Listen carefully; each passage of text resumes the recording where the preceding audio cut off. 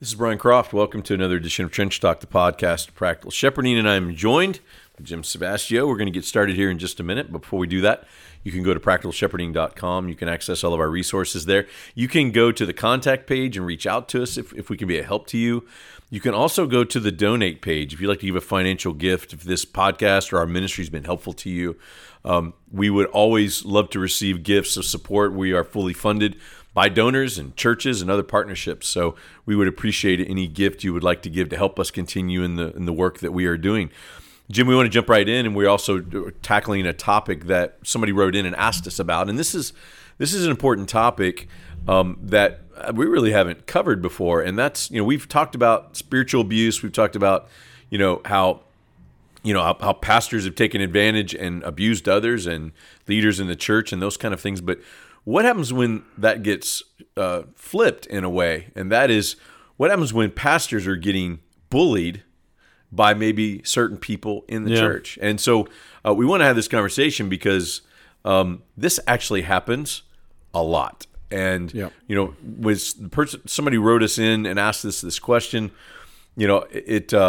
Some people who haven't faced it before don't realize how often it happens. But with the work we do with pastors all over the world, we see this all the time. And I faced it in my own church. And in fact, Jim, I just got back from a trip, and I had a 6-hour drive to and from where I was going. And I schedule phone calls usually while I'm on the road. Right. And half of those phone calls, I had about 3 or 4 different phone calls.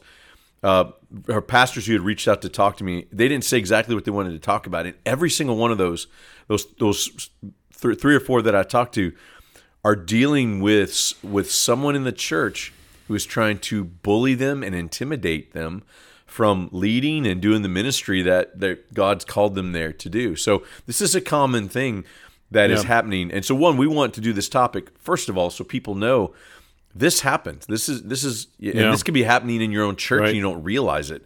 So if you're not a pastor, so be praying for your pastor, even though because you don't know what's going on. But we also want to talk about how do you deal with this? Do you let them run you off? Do you declare war against them? Do you try to do the best you can with them? We want to talk about some of these things. So, Jim, would you kind of set this conversation up though with a text first, and let's think about how to address it that way. Yeah, I have several, Brian, that come to mind, and you take primarily here in my mind, the Apostle Paul, although you could certainly deal with the Old Testament prophets and the abuse that they received. In Hebrews 11 talks about, some of them, sawn in two, burned with fire. Right. The kind of abuse someone like Jeremiah received, beatings, being thrown into a pit.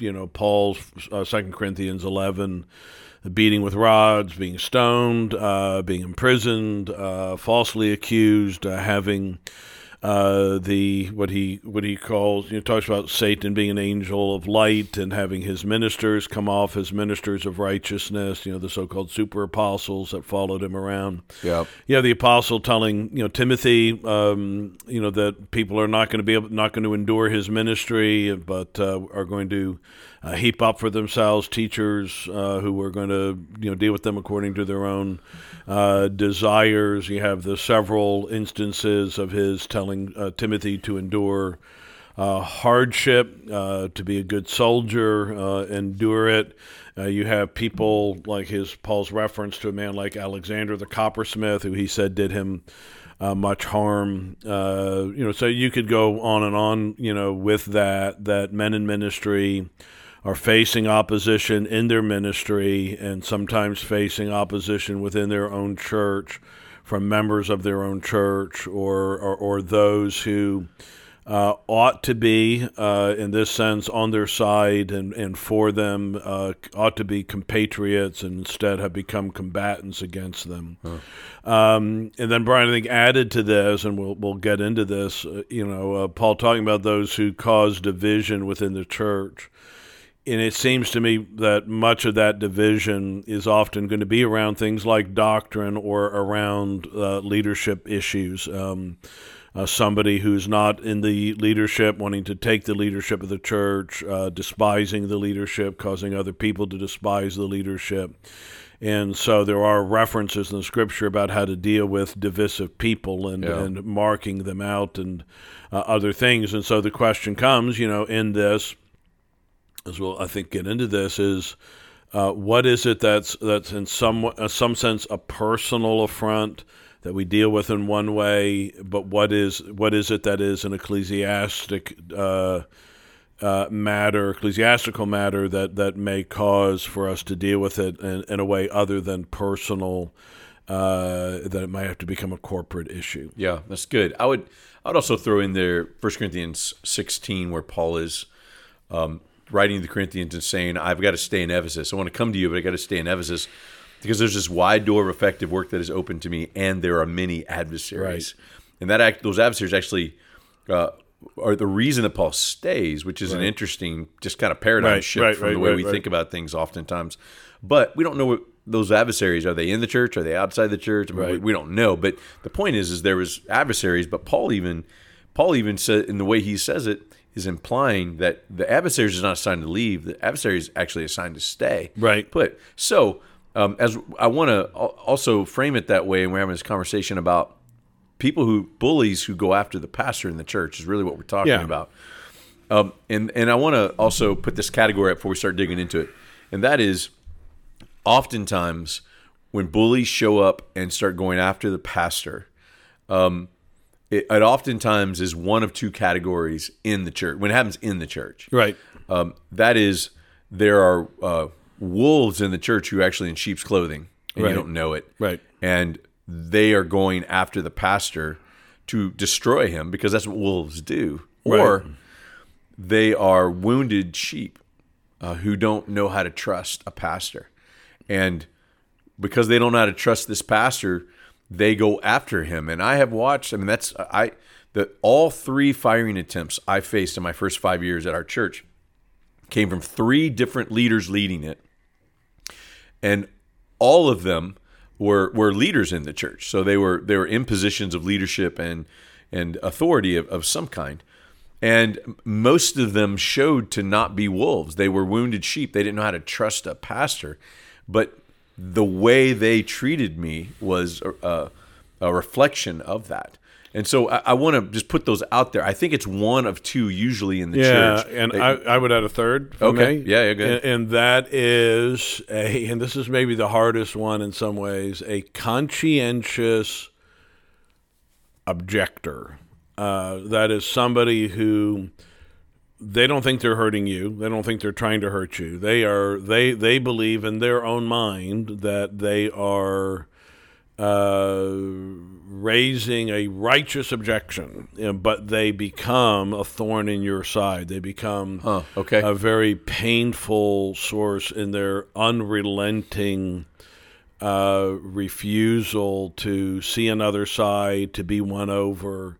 So again, I think to put the best construction on it, they are in their own mind heroic, as is often the case with bullies anyway, or with people. Well, sure, yeah. But there are people who think that they're simply doing what's right. They're standing up for what's right. They're calling out the elders. They're calling you out for bad behavior. And that's its own different thing, obviously with the recognition that we can make mistakes and we need to listen and all of the rest. But there can be those times when the elders have made their decision, they've thought through it, they've sought counsel on the situation. This is their decision, and somebody just won't let it go. Yeah, and they pound the leadership. With it. And you're saying that can even be carried out to a level of just even not letting go, to it turns into a hostile, bullying kind of approach. An unrelenting opposition. I think that's a fair third category for sure. Yeah. Okay, so one of the things that it's important to realize when pastors reach out to us and say, basically, I'm being bullied by this person in the church, that can show up in all kinds of ways. Like you said, it could be, I don't like what you're preaching, or I don't like the way you're leading the church, or like, I don't like you.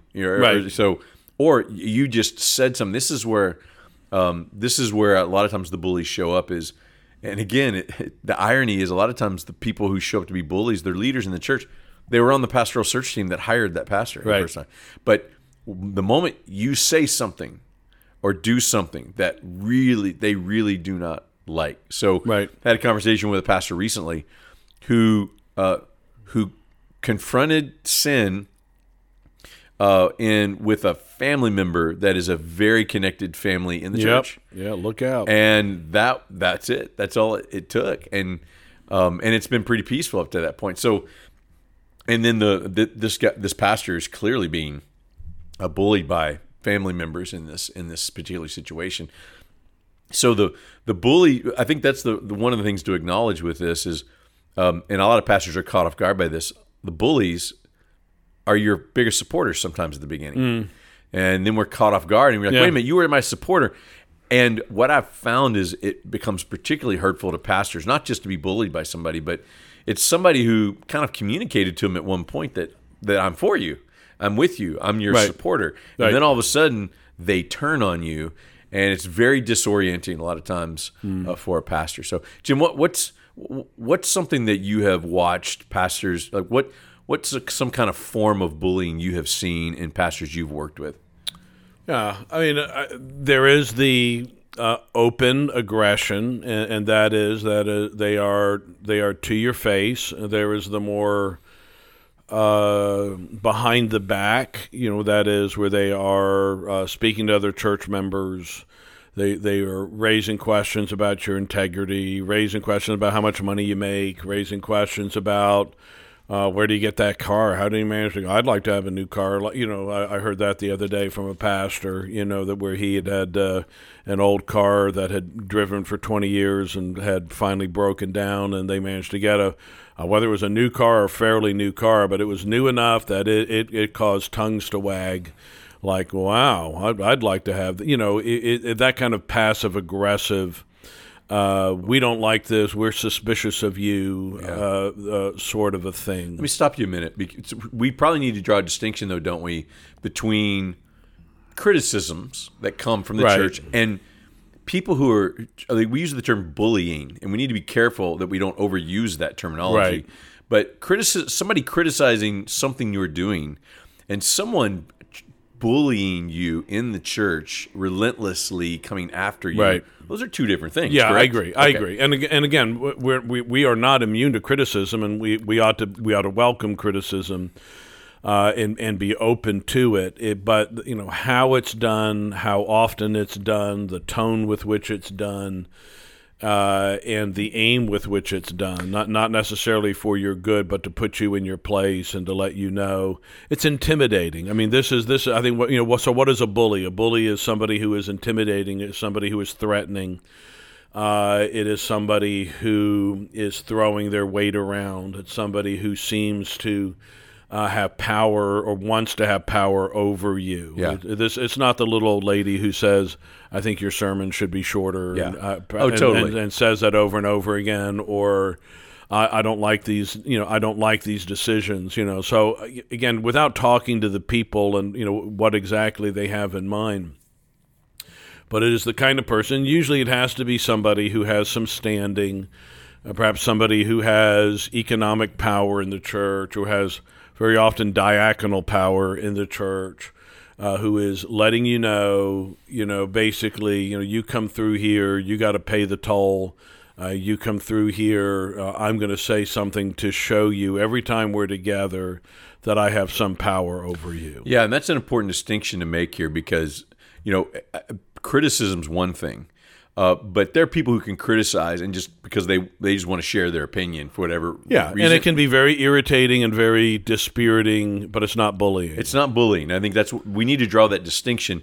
Criticism, like you said, one, is good in a lot of ways. We need to receive it. We need to think about it. Or is there merit to it? That's not what we're talking about. Right. We are talking about somebody or a few people in the church who aren't just criticizing you, but they're trying to prevent you from doing your ministry, in a sense. Yeah. And they're using intimidation, they're using power, they're using manipulation to come against you. And that's really, I think, the better definition and understanding of what a bully in the church is. Oftentimes, though, a bully also has to be either a leader or a bully's going to come from a place that at least has power and influence. Right, yeah. So economic power, that is, they're a big giver to the church, and they let you know, They're using that as leverage, right? Yeah. You're hanging on here economically by a thread. If my family leaves, you understand what's going to happen to this church. You understand what's going to happen to you and your family. You understand you're going to be out on the street. Okay, yeah. That's intimidation. That's not just saying, "Hey, Pastor, I have a concern." Yeah. Or I wish we would do things this way. Again, somebody like that can feel to you, perhaps, brother, pastor, you in ministry, like a bully. The kind of person who is just. They never seem happy, but they don't. Again, they don't have the influence in the church. They don't have the power in the church. Yeah. They're not really threatening to you in any way. In the way that somebody who's the deacon, I got you here. I can get the votes to get you out of here. Yeah, that's totally intimidating. Yeah, that's totally different. And I think just understanding that the way someone tries to use that power and influence is really what kind of brings the category bully or not. So let's shift, Jim. I think we've established kind of what categorically what this is. So you have somebody in the church who is not just criticizing you; they are coming against your ministry. They're trying to come against a decision you're made or a direction you're trying to lead. Or sabotage is a good word. A lot of times, what bullies try to do. So let's go to so pastor's listening to this. He clearly has identified he's got 2 or 3 bullies in his church, and he's dealing with them, facing them. He's 2 years into his church, and these guys finally reveal themselves, or women, either way, men or women, they reveal themselves. They start coming after him. The honeymoon's over. What kind of advice would you and I give a pastor, just in a general sense? By the way, every situation is different, right? But what's some general advice we could give to help a pastor? He's identified they're a bully. They're acting in the ways we've just described. What kind of advice do we give them on how to deal with it? Boy, I'm having a hard time, I guess, to come up with a blanket statement there because of all the caveats or because of all the differences. Let me add this. I think that there are. Add this to it. Yeah. I think, and they've been there less than 3 years. Yeah. And the reason I say that is that facing a bully but not having the relational collateral with the church because you haven't been there long enough, is the position a lot of these guys are in, and it's the hardest position. Right. So I'm going to try to. So my general thought is, number one, can you win the bully? And that is, sometimes a bully is somebody who's been hurt themselves in the past. That's right. I can remember watching a movie a few years ago in which this one kid was just, he was a horrible bully. He was, and you heard the things he would say to a kid he was picking on, and then they have a scene where this kid's older brother is saying those same words to him and picking on him. And you realize, okay, he is, he's responding, he's acting out because he himself has been bullied. So, so you might say, okay, is there a way that I can so love this person, so respond in kindness, not return evil for evil, pray for those who persecute you, bless and do not curse, so that I bless them, I love them, and I win them. I think that's one. There's one. A second, and we can open these up if you want to. Yeah. I think the second is you ignore it, and you don't answer a fool according to his folly, lest you be like, you don't want to get dragged into a fight. I mentioned to you, Brian, in prep here, statement of Spurgeon. He said, there are certain things I look at with my blind eye, listen to with my deaf ear, and put in my pocket with a hole in it. Yeah. And that is, I do my best just to forget it. Okay, thank you, but but then the third thing is you have to confront it. Yeah. And because you are recognizing in some of these cases, it's not just my peace and my family and my reputation and my home. It's the honor of Christ. It's the future of this church. And this person, you talked about, Brian, if I am able to discern the difference between a wounded sheep and a wolf in sheep's clothing, if it's the wounded sheep, I'm patient, I'm loving, I'm trying to be as helpful. If it's a wolf, thy rod and thy staff, they comfort me. That I as a shepherd have a rod and a staff, and that is, and some of that is to ward off wolves, and part of our job as pastors is to protect the flock. I totally agree with that. The problem is that when the bully shows up, a lot of times, especially if you're in your second year or your third year, right? I don't believe, and I've counseled others this way, that you can really know, are they a wolf in sheep's clothing or are they a wounded sheep? And because there's just not enough time yet to evaluate that. And the reason I say that is, that was my own experience, first of all. Right. And you're talking about winning the bullies. Like by God's grace, I was able to win a lot of the bullies that were They were coming against me, and they ended up staying, and God redeemed our relationships. But if you would have asked me in years 3 and 4, I would have just been adamant. There's no way these people know Jesus. There's just no way these people know Jesus. And 4 or 5 years after that, I would have said all of them, but maybe 1 or 2, truly showed to know Jesus, and they were wounded sheep. They didn't know how to trust me, and that's how they acted that out. So I do want to set, when I talk to guys, regardless of how crazy the instance is, okay, I get it, they're coming after you in this way, but you just don't know the background yet. You don't have a relational trust, or even have made it yet. So I want to acknowledge that a lot of times when guys are being bullied by someone else, they haven't been there long enough.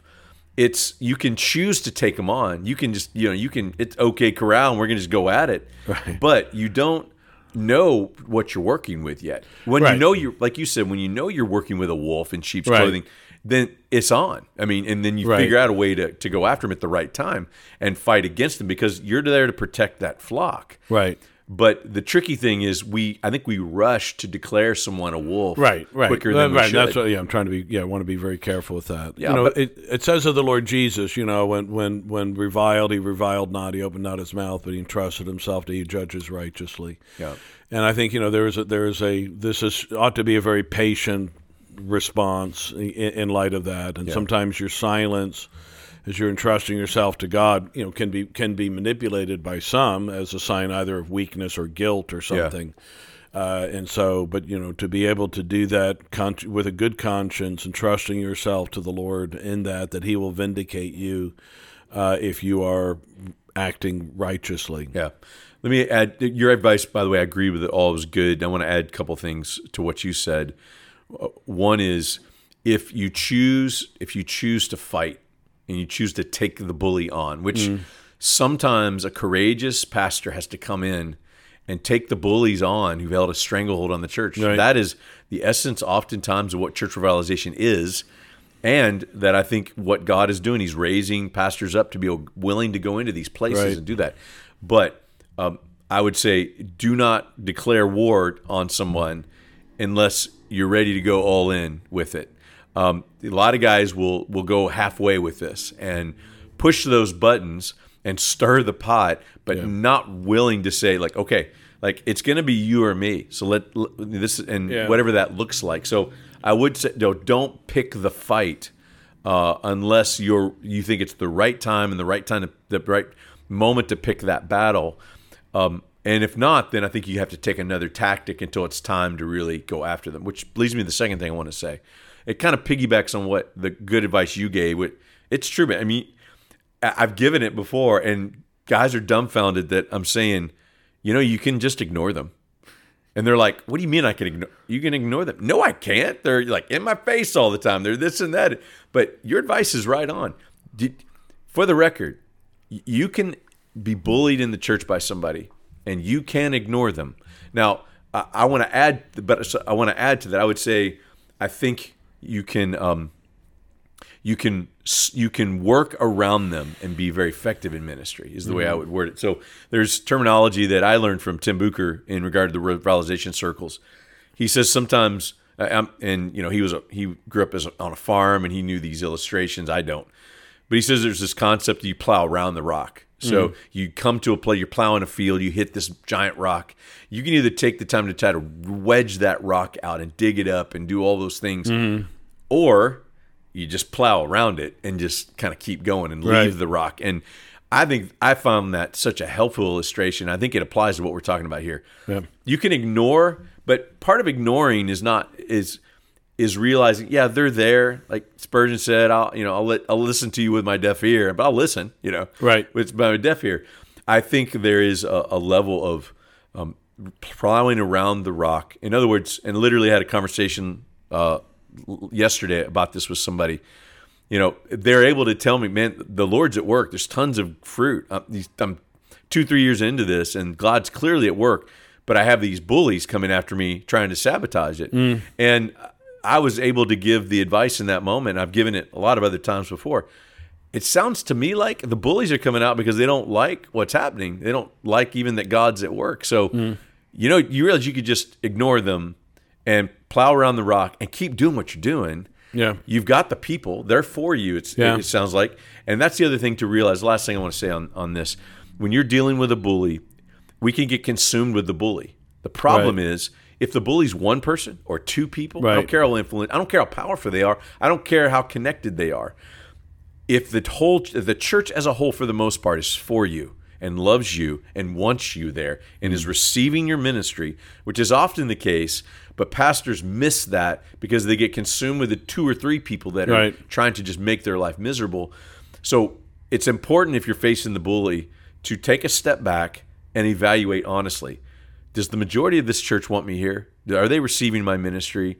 Do I have a love for the majority? That's good conversations to have and things to consider, because then that helps you evaluate, okay, you know what? I can keep doing this and let the bullies sometimes do what they do, because sometimes that's all they can do. All a toddler can do is throw themselves in the corner and throw a fit if they can't accomplish anything else, because they don't have the clout to be able to do that, or the influence to do that. So a lot of times you will one of the best ways to deal with bullies is just plow around them and keep doing the work of the ministry. I highlight that, though, Jim, because I'm finding tons of pastors, that is not a satisfying answer for them. They're like, but this guy is at me. Like, they're letting the bully get to them. My son uses the expression, I'm sure you've heard it, they're living in your head rent-free. That's a great way to look at it. You're allowing them, and I used the illustration before. It's like they're tying my shoelaces together. It's like, well, spread your legs apart. You don't have to let them. You don't have to let them win in that sense. And to do that, again, Brian, you really need. You need some emotional health yourself and some resiliency. Yeah, no doubt. You need some friends around you to be able to speak encouragement to you, and you need to be able to remind yourself of fundamental truths, your identity in Christ, that the Lord called you here, that there's going to be hardship associated with ministry. It's here. It wasn't here before, but it's here now, and how you're going to deal with it and not allow it to, you can't let it, carry into the pulpit so that you're defensive, that you're passive aggressive, that you make, remarks about, people undermining you or whatever else. There may be a time for that, but that's probably a congregational meeting, not the pulpit. And that and it's hard because you've written on this. One of the books is the snarls and scowls, facing snarls and scowls. There you go. Yeah. Yes. Oh, I had other messing that up, but anyway. But you're up there, and there's that person, and I've had it happen in the past, Brian, where I've had somebody's really. Maybe again in their mind they're being Mr. Faithful. It sure felt like a harassment, and you had to get up there and look at their face while you're preaching and thinking they don't like this, they don't like me, they don't like any, And that's not easy to do. And so Paul says we preach in the sight of God in Christ. And to be able to say, all right, Lord, I'm going to preach for the sheep who are receiving. I am going to preach for the lost who need to be found, and I'm going to preach for your honor and glory. And just help me. That's good. Help me not to be so intimidated. I can have a weakness in that regard. I think all of us want people to like us. If you like fighting, you're not qualified to be a pastor. Agreed. We are not guys who are, and we don't promote ourselves. We don't defend ourselves, and so this makes it. We are particularly vulnerable to this. Yeah. Two final words for me. One is you kind of hit on both of them. If you're somebody who actually likes this kind of environment, and you go into a church looking to pick a fight, you will destroy the church. Yeah. So just because you might be able to take on the people coming up and want to go fight right away, and that doesn't mean that's the right thing. And you're actually going to destroy that church. And that's number one. Number two is I think you just put a good caution up a moment ago to not let the bullies so affect your heart that it calluses and hardens and prevents you from loving people in the church. Mm-hmm. The bullies do not represent the whole of the church. But if we're not careful, we can let it carry over into all of our relationships within the church. So be mindful that to not let your heart become hard. I mean, the goal is tough skin and a soft heart. Right. And that will allow us to face the bullies, and will it also allow us to love the sheep that are there who truly want our care. So any final word from you, Jim, on this? Yeah, I mean, again, I think we go back to the example of the Lord Jesus, and you entrust yourself to a faithful God, and you know there are certain things. This is hard to do. You know, I mean, you live with the final day in mind. You know, so Paul says, you know, because there's going to be a resurrection of the dead, I live always with, you know, to have a clear conscience before God and man. And, you know, Paul's able to say of some, it's a little thing for me to be judged of you. He who judges me is the Lord, and that is to live with such a God consciousness, such a last day consciousness. And to be able to say, you know, that I am willing to allow the Lord to vindicate me and trust Him in that. But again, it gets, you know, we could give all the caveats, but that's why I want to end with that. I've said other things earlier. But you entrust yourself to a faithful God. You live with a good conscience before Him. You accept His approval of you. And if you can do that, as one man said, you know, if at the end of the day, I have my family, my fellow elders, and a sense of a good conscience, you know, I can live and die with that. That's good. The pastors I work with who are facing bullies, it's something they had not prepared for. Nothing really prepares you for it. It's very painful. It's hurtful. And so, Jim, would you take a minute? Any pastors listening to this really resonated with them. Would you take a minute and pray for them specifically? Yeah. Thanks. Our Father, we know that there are wounded shepherds listening to this, and they're wrestling with what their future is going to be. They may even be wrestling, Father, with resentment and hatred and anger and bitterness toward those who have made their lives so difficult. Help them, Father, to pray for, to love, to do good to those who abuse them, who spitefully use them. Help them, Father, to have that ability to, as it were, you know, shovel hot coals upon their head, Lord, to not return evil for evil, but to return good for evil. Lord, that if that's going to be done, it will take your power, it will take your grace, and the conviction of the Holy Spirit. And so help their wives, help their kids, and others who may be struggling, others who may be hurt in the collateral damage of all of this. We ask your help and mercy in Jesus' name. Amen. Amen.